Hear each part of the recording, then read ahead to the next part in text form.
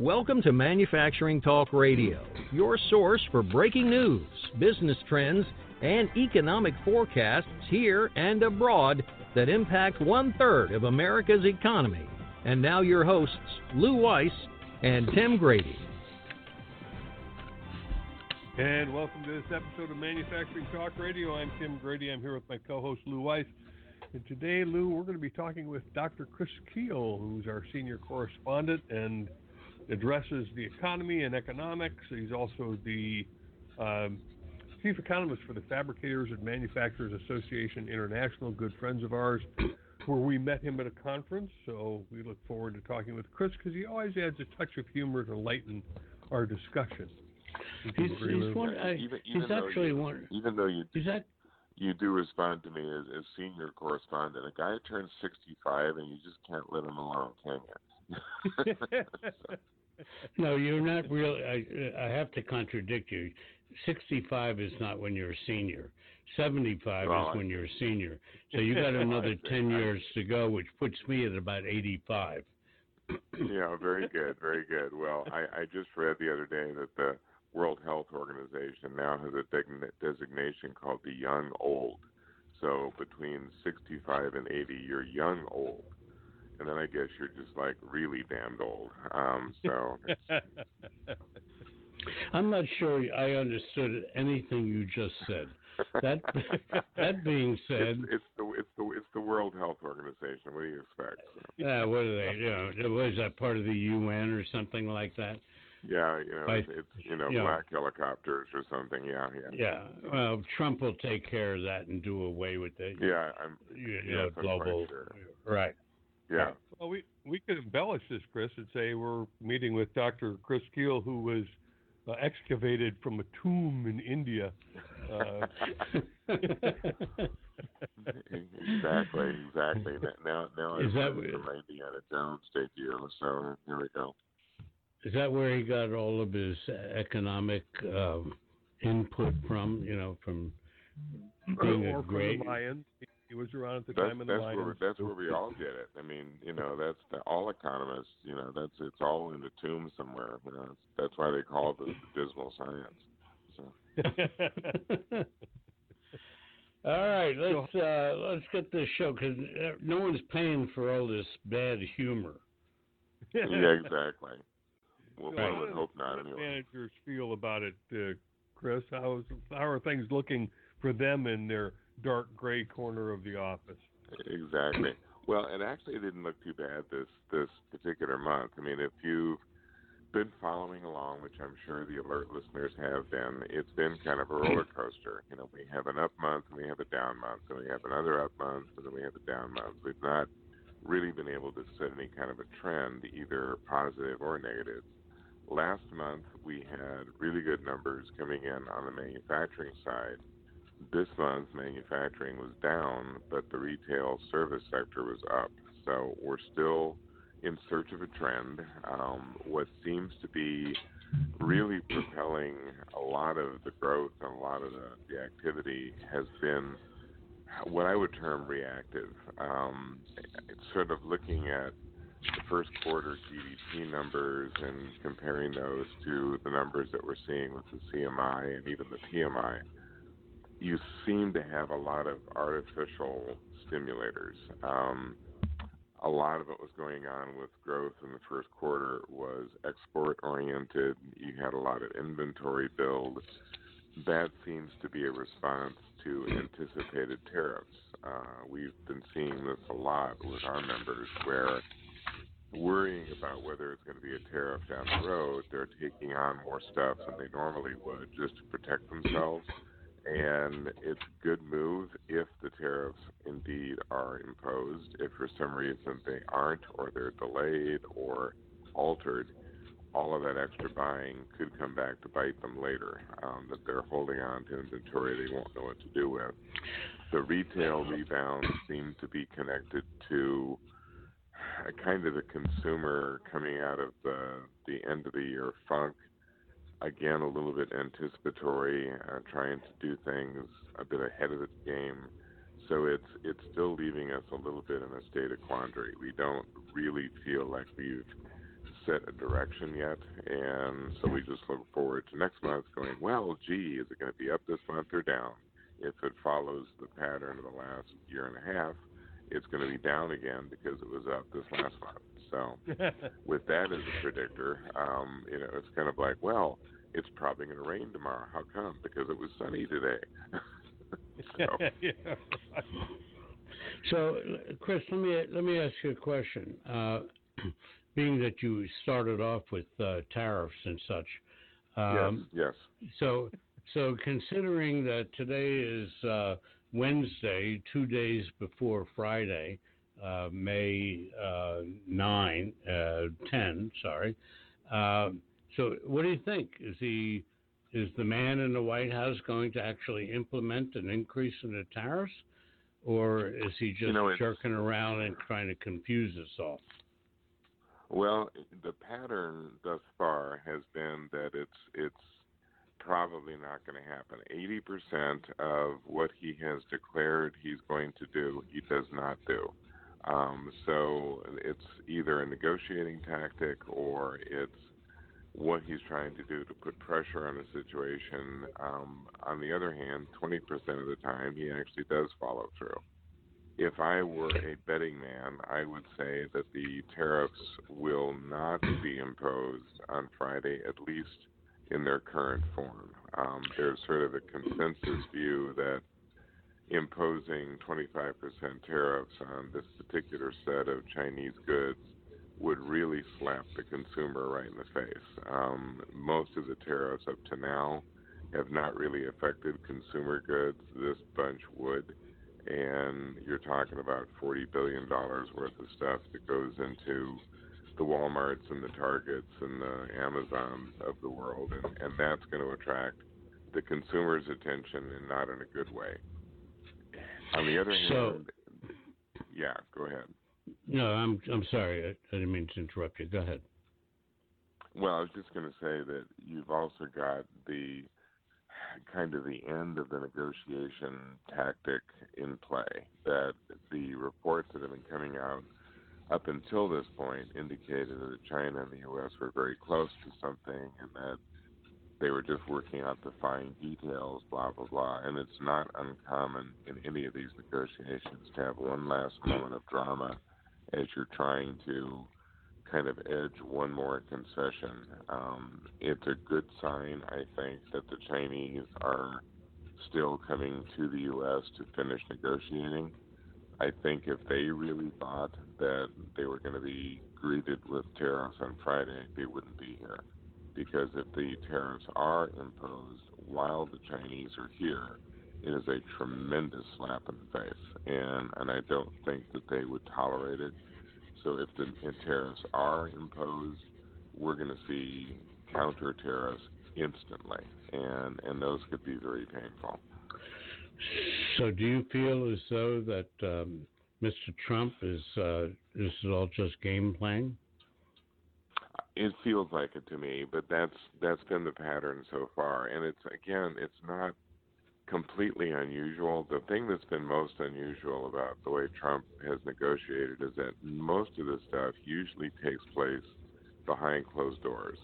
If you read any of the conversations about how trade deals are made, I mean, it's the old adage, there are things you don't want to see being made. One of them is sausage, the other is law, and probably the third is trade deals. So we've never been privy to this kind of back and forth and, threats and counter threats.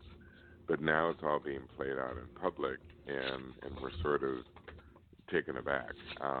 We sort of knew this is the way it's done, but we've never really seen it quite so graphically. But it also tends to make it hard for countries to make deals because everything they do is public. And the Chinese are kind of like, well, we're not really comfortable with the public part of this because it ties our hands, but it also ties American hands. So I think it's partly the way he does things tactically, and it's partly fairly common negotiating behavior.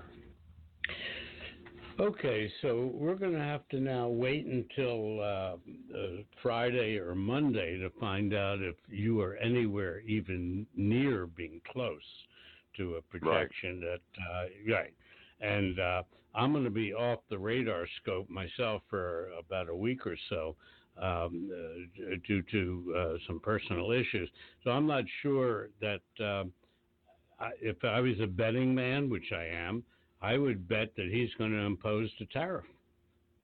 You would not be alone, but when I read the assessments that are coming out from various interested parties, they point out that these types of threats have been made before.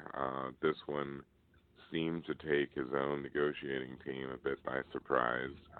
It was, he always does one of that. his typical. Yeah, I mean, he always does that, but he normally seems to leave a little bit of legal room for that group, and this was, one of his typical weekend tweet storms. And I mean, I think it's almost significant that this comes immediately after complaining about the Kentucky Derby. It's like, okay, so are these on an equal basis? Are they both a threat to the existence of humanity? I don't quite get it. My rational side wants to say he's not going to plunge the economy into a negative space over this, but my other rational side says, yeah, but he's done stuff like this in the past, and he could very well do it again. So, well, I'm glad to hear that you're very clear on your opinions. Yeah, well, it's one of those things that if you try to be very bold and say, by God, this is going to happen, that's when someone comes back and says, well, you said this was going to happen, so I got messed up and I'm going to sue you now. And it's like, no, Don't want to be sued. I'm an economist. I don't read the future. So, and you're a two-handed economist.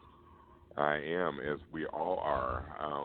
One learns after a while, not to, the amazing Queskin may have worked for Johnny Carson, doesn't work for us.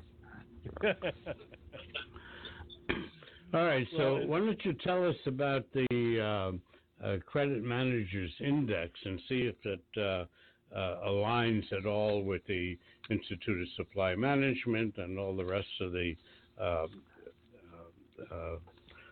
economists who are, stepping up and giving their opinions. Yeah, I think it's fairly closely tracking. I mean, you saw a little bit of a decline with the PMI this month. Nothing very drastic, but just a signal that there's some trouble ahead. And that's sort of been the story since the first of the year, is that there are reasons to be concerned. There are headwinds. There are, chronic problems that have not been adequately dealt with, and they tend to accumulate. So I think if you look at some of the reactions that we were picking up in the CMI, again, the favorable numbers were continuing to be favorable. So sales were up, and we saw good numbers when it came to dollar collections and all that stuff. All of the distress was in the non-favorables, which are accounts out for collection and disputes and bankruptcies and slow pays. And that just indicates, and has consistently through the years, that segments of the economy are still not doing very well. And when we dig a little deeper, we can tell that it's sectors like agriculture. It's the fact that the automotive sector has flattened out. Aerospace has taken a little bit of a hit as the suppliers try to figure out what's going on with Boeing. You've seen retail hang in there pretty consistently, but even it started to slow. So the retail numbers, when they went up, the number one reason they went up was that people were paying more for gas. So the gas stations were making more money. Well, that's good for retail numbers. It's not good for the people who were paying more for gas. So it's the increase of gas prices, isn't this the time of the year that the gas companies raise prices because summer is coming, spring is coming, and so on and so forth? You've seen some of that, but you've also seen a reaction to oil prices in general, going from the kind of the low 60s up to the upper 70s into the 80s. Now, they have bounced around and it'll come back down. But during this period, you have seen things like Russia and OPEC reducing their output. You've seen problems in Libya because the civil war has expanded. You've seen issues in terms of production in Iraq, and then probably the biggest one is Trump increasing the sanction pressure on Iran by indicating to countries that were buying oil from Iran that they shouldn't do that anymore. And when you yank the third largest oil producer in the world out of the equation, it has an impact on prices. Not as much as it used to. I mean, if this had happened 4 or 5 years ago, the prices would have been over $100 a barrel. But you've had enough of an increase, around 45 to 50 cents a gallon nationwide, that it's not crippling. You know, you don't see motorists, going on strike, but it's enough to skew the retail numbers. So everyone says, yay, retail is doing very well. Well, yeah, that's because everybody is paying an extra 50 cents a gallon for gas. So it's good in a way for the people that sell gas, but not necessarily for the ones that buy it. You know, Chris, one of the things that I really love about you is that everything that you present to us is a very broad-based and in-depth analysis of what's going on. Everything that you just said for the last 3 minutes, I have not heard, and I'm a news junkie, I have not heard on mainstream media. And if I'm not hearing it, that means there's a lot of people not hearing it because they don't even go as deep as I do in listening to that kind of news. So it's really amazing that you're bringing and tying it all together. And I hope that our audience really understands and appreciates the analysis that you're giving us. And I do appreciate that. Well, you know, and it's always kind of odd because it's out there, but it's not. You're right. It doesn't necessarily hit the mainstream. You know, people will ask me frequently, where does this come from? And it's like it's not terribly exotic. It's going to be things like the Financial Times of London. It's going to be the Economist magazine. It's going to be reports more from industry journals than anything else. I mean, it's not that it's hidden necessarily, but if you're trying to follow the permutations of the oil and gas industry, well, you almost have to read what's coming out of the oil and gas industry, because I think the challenge for the mainstream media is that it takes too much explanation. They want to get something into very short sound bites, and when you start going down the path of, it's the Libyans and the Algerians combining with the Russians, and it's like, you can see the entire audience going, God, is Wheel of Fortune on yet? And so they lose it, and then you sort of have to go to the people who are poring over some newspaper or publication that really appeals to the real junkies out there and people who don't have any other real work. I mean, in my case, this is all they do. You actually run a company, but which I'm assuming takes a few hours a week. I'm just guessing. Yeah, just 70, 80 hours. Whatever. Yeah, that's what I was thinking. That's daily.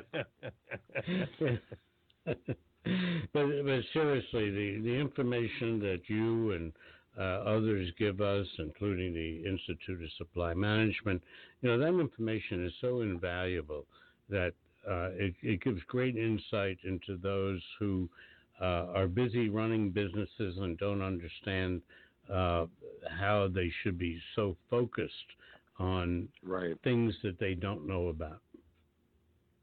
Yep, it's true, and it's. I appreciate the opportunity to talk about this to an audience that cares, and that's the experience that I have when I'm giving talks to people at the FMA and the like, because they all are aware of this stuff, but they have duties. I mean, in most cases, they're a chief cook and bottle washer when it comes to their own company, and don't have a lot of leisure to sit around looking at newspaper stories. Okay, so aside from patting all of ourselves on the back as to how great we are, so what else you got? Well, I think the message going forward is essentially that we're in a decent place. I don't think we're in a position that we can kind of rest on our laurels and think the whole year is going to be good. There's a few things about the first quarter that are a little bit non-repeatable. I think second quarter will continue to be pretty strong because traditionally it has been. But then the slowdown is likely to begin in third quarter, maybe extend into fourth. One of the kind of ongoing challenges is just reacting to the politics, not only here but elsewhere. We have issues as far as China is concerned. We've got issues as far as Brexit in Europe is concerned. All of those things bounce back to the U.S., and we've talked about this before. This is an economy that is 15% dependent on exports. Japan is 14% dependent. So we actually depend more on it than Japanese do. The world market is going to determine how successful we are the rest of the year. So if the Europeans are down, the Japanese are down, well, we won't be able to grow as quickly as we would like to.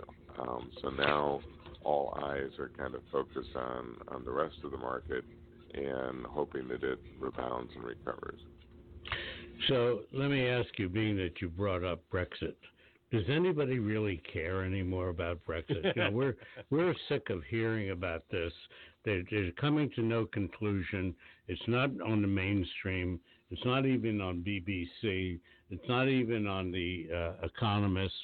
What's going on with that? Is this? Well, I know we have I know we have a new prince in England. He's number 7 in line for the throne. So who cares? What's happening there? Well, the thing with Brexit has been that, of course, is drug out for a long time because it was unexpected and it has very significant implications. The thing is that it has already altered dramatically what's going on with Europe and the UK. It's essentially cut the British off from Europe. No matter what happens, no matter how they work it out, that is no longer a relationship, which means that Britain has to turn to the U.S. for its market of the future, and that has huge implications for the United States. It means that we're going to see more production coming into the U.S. from the U.K. We're going to see more U.S. companies buying up U.K. companies because it now becomes a very cheap platform for U.S. manufacturing. We have been expanding to low-cost locations for decades. Each of them brought their own problems. We had to deal with language barriers. We had to deal with cultural barriers. Now you're talking about expanding into a manufacturing country that speaks English, from which our own laws were derived, and it's the new Mexico, it's the new China, and you're going to see a lot more competition coming from the UK simply because they have no other game to play but the one that involves us. How does the economy look? And we were talking with the Institute for Supply Management committee chairs earlier, and they're looking at 2.4, 2.5% GDP. And I guess that's a good number when you're looking at a $19, $20 trillion economy. What does it look like from your perspective?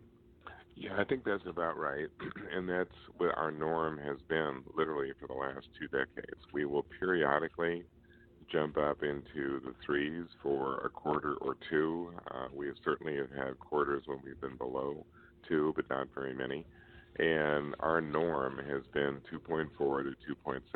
And as long as we're in that range, we're doing okay. It's not the kind of growth that is going to overcome obstacles. It is not the kind of growth that is going to kind of rectify mistakes. And the way I describe it is this kind of growth rewards companies that know what they're doing, kind of stick to their knitting.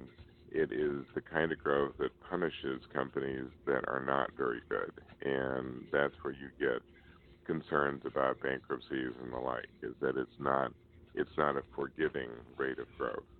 It's not one that's going to address our debt and deficit. People talk about growing out of that situation. Not at 2.6, you don't. If you want to grow out of debt and deficit, you're talking 4 or 5% growth consistently for several years. We're nowhere near that. And it just kind of throws that whole argument back to saying, okay, if you want to deal with debt deficit, which apparently nobody in Washington does, but should they ever, they are going to have to bite the bullet and either raise more money through revenue taxes, or they're going to have to cut spending dramatically. And the only way to cut spending that dramatically is to go after entitlements.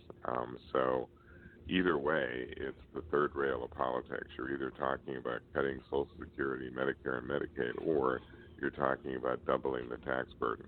And any of those decisions mean a whole lot of politicians out of work.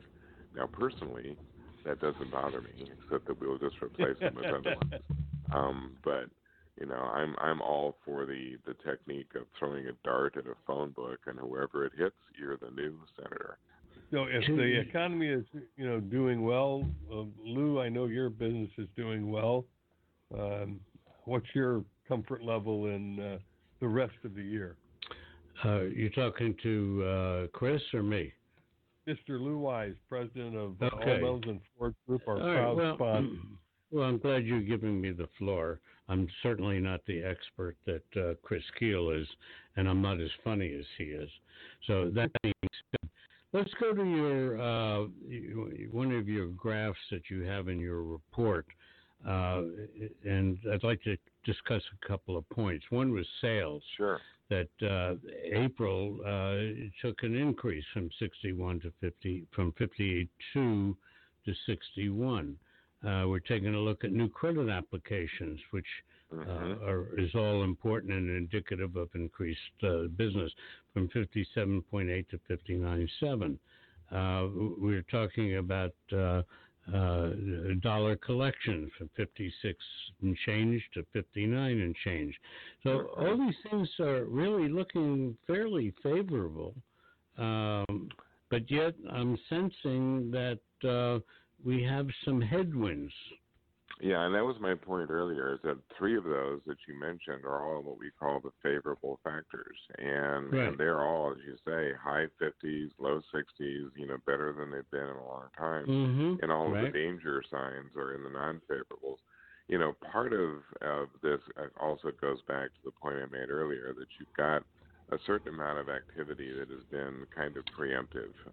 We've seen a lot of companies just having contingency plans when it comes to tariffs. I mean, for example, if you're Walmart or Target or something and you think that these tariffs are going to be imposed on Friday, and they have been anticipating that they've been imposed at some point, well, you beef up your inventory. You don't want to come into a situation like, oh no, we weren't expecting these tariffs. I guess our stores will just have to be empty.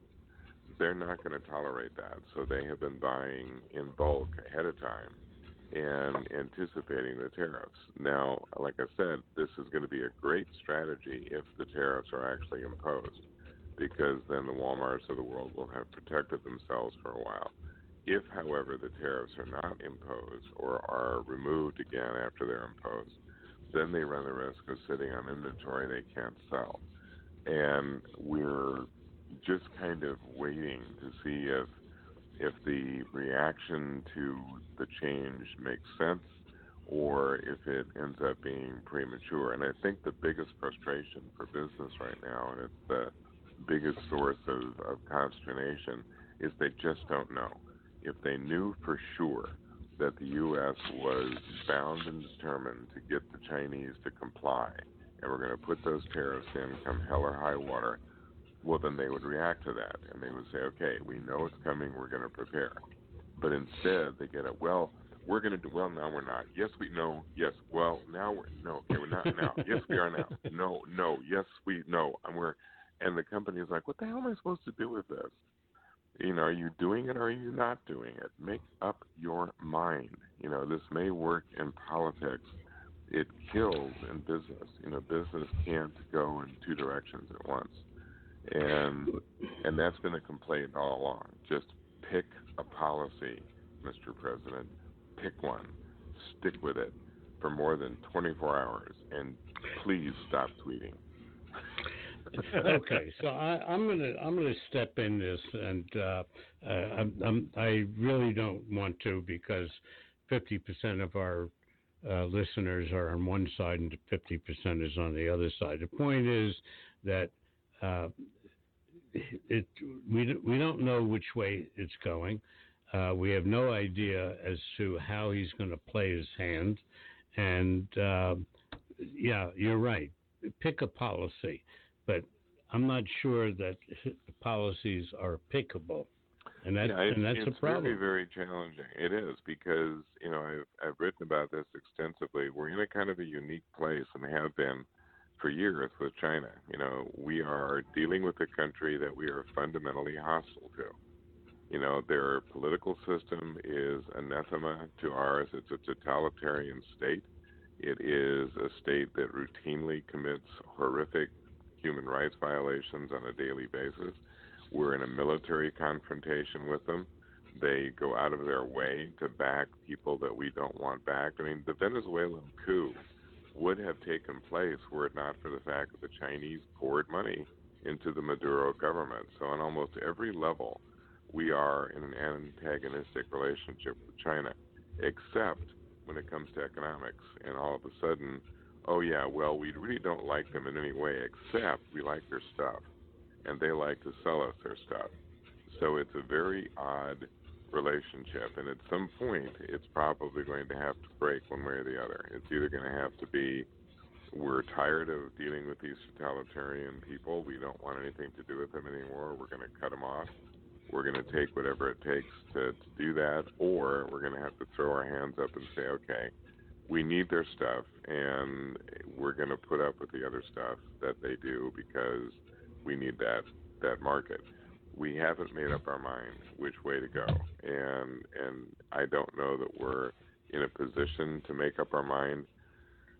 To your point, but it's getting to the level where the business community is like, well, we're caught in between. 1 minute you're telling us to go ahead and do business with them, and the next minute you're making it very difficult to do that. So and a lot of companies have made their own minds up. They've just pulled out of China altogether. They're sourcing elsewhere. They're bringing stuff back to the U.S., or they're sourcing it from India, or they're sourcing it from Brazil, or someplace else. So maybe some of these policy decisions will be made some other place other than the political leadership. Maybe the business community would simply say, I can't deal with this anymore. I'm going to go somewhere else. Well, it's hard to function a business and plan for futures when your supply chain is in question. And yeah, exactly. That's exactly where we're at right now. And no, that's precisely right. Yeah. It's just something that's we've never experienced to the level that we have now. So this is a serious problem, and the other part of that is that the decisions that are being made are only 24 hours long. Because it changes.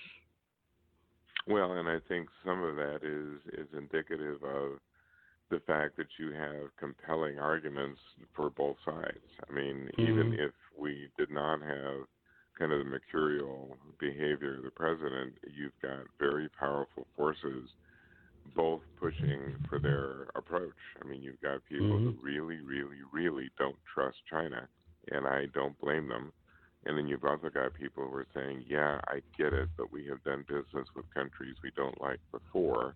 And, you've got billions and billions of dollars at stake. I mean, there's an awful lot of people who, with hindsight being 2020, say, we never should have gotten in bed with these people in the first place. That when we had a choice between China and India, we should have chosen India.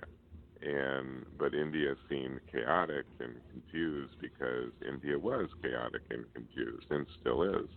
And China just seemed a lot more organized. So, and it still is. But it's kind of like, yes, the Chinese are very efficient. Just ask the minorities that are being exterminated. So. That's not supposed to be funny. Yeah, I know. Chris, you mentioned India. With the tariffs on Chinese goods, Has there been a significant shift to India for sourcing? I know that the Indians have been rushing into the U.S. saying, hey, we're here, buy from us. Yeah, there has been a pretty significant increase. The weakness in India has always been their transportation infrastructure. They lose out when it comes to total landed cost because it's so costly just to move things across India, much less out of India. The ports and the roads and the railroads are not in good shape. But when the tariffs are in place against the Chinese, that kind of levels the playing field a little bit for the Indian companies. And something that needs to be kind of reiterated, and Trump has unfortunately muddied the waters here. He keeps talking about the tariffs as somehow the Chinese are paying the U.S. these tariffs. It doesn't work that way.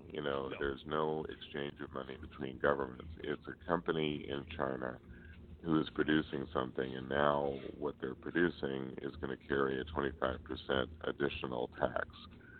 The Indian company is not going to have that tariff sitting on top of their product. However, their total cost may be close to what the Chinese cost is because of the infrastructure challenges in India. The tariffs would even the playing field a bit between the Indian and the Chinese company. And Indian companies are taking advantage of it. We're seeing a lot more in the way of clothing and textiles and building materials and a lot of that stuff that traditionally ends up in the Walmarts and the Targets. I mean, I just casually was walking through a Walmart the other day, and I found 35 products that were made in India. And I don't know that I would have found that, even 2 or 3 years ago. Interesting. That is a significant change in course. Well, Chris, kind of wrap up this segment for us. I know that it looks like the economy's stable throughout the balance of the year, hopefully, if nobody does anything stupid to screw it up, whether it's our government or some radical organization. How does it look into 2020? Well, my advice to the listeners and to all who care about such things is to strive for mediocrity. We are probably not going to see a dramatic change up or down. We're not looking at a recession this year, probably not one in 2020 either. We're not looking for a boom period. So right now it's like, we are just probably going to be right smack in the middle, ordinary, mediocre, nothing to see here, move on, and that's probably not a bad place to be for now. Just kind of let some of these issues settle out a little bit without anybody losing their head over it. So the bottom line is, for our listeners, just hold fast and take advantage of the status quo. Yeah, I mean, it's behave the way that businesses tend to behave anyway, which is caution first. Very few companies kind of leap into the unknown without thinking it through. And if it feels funny, don't do it. And if it is a customer that you've been dealing with for a long time and the sector looks healthy, but just, keep your eyes open and watch for things that could change the rules. I mean, things like tariffs, things like, even natural disasters. It's the no one expected the impact on aerospace that the Boeing problem created. It's solvable at the end of the year. It will no longer be an issue. But in the meantime, Boeing is not producing planes. And every company that is supplying Boeing is waiting for the 737 MAX issue to be solved. And this is not something anyone planned at the beginning of the year. Well, taking all of this into consideration, I think that our listeners may want to make contact with you. So why don't you give us a contact information so if they want to reach out? Sure. They can. My telephone number is 816-304-3017, and a probably even more reliable way to get in touch is by email, and that is chris.keough Kuehl, so first name, last name, at armadaci.com, and that's ARMADACI.com. So if you have trouble remembering the company, just think of the Spanish fleet, and it allows me to leave with my famous joke as to why the Spanish Navy has glass-bottom boats, so they can see the old Spanish Navy. Chris, you may have missed your calling to be a stand-up comedian. You don't talk dirty enough though for that, so yeah, I don't know how good you'd be. My wife always thinks that I miss my calling as a refuse collector, but that's just her opinion. Well, we don't always count the wives' opinions because there's a lot of history, So that's true. So that being said, and I never said it, so let's not even deal with that. Chris, it's been great talking to you again, and we'll be talking to you next month. Tim? Very good. Thanks again, Chris, for joining us. Thank you. Talk to you guys later. Alrighty, bye-bye. You be well. And we've been talking with Dr. Chris Kuehl, who is, by the way, an economist with Armada Corporate Intelligence. That's what the CI stands for in their domain name.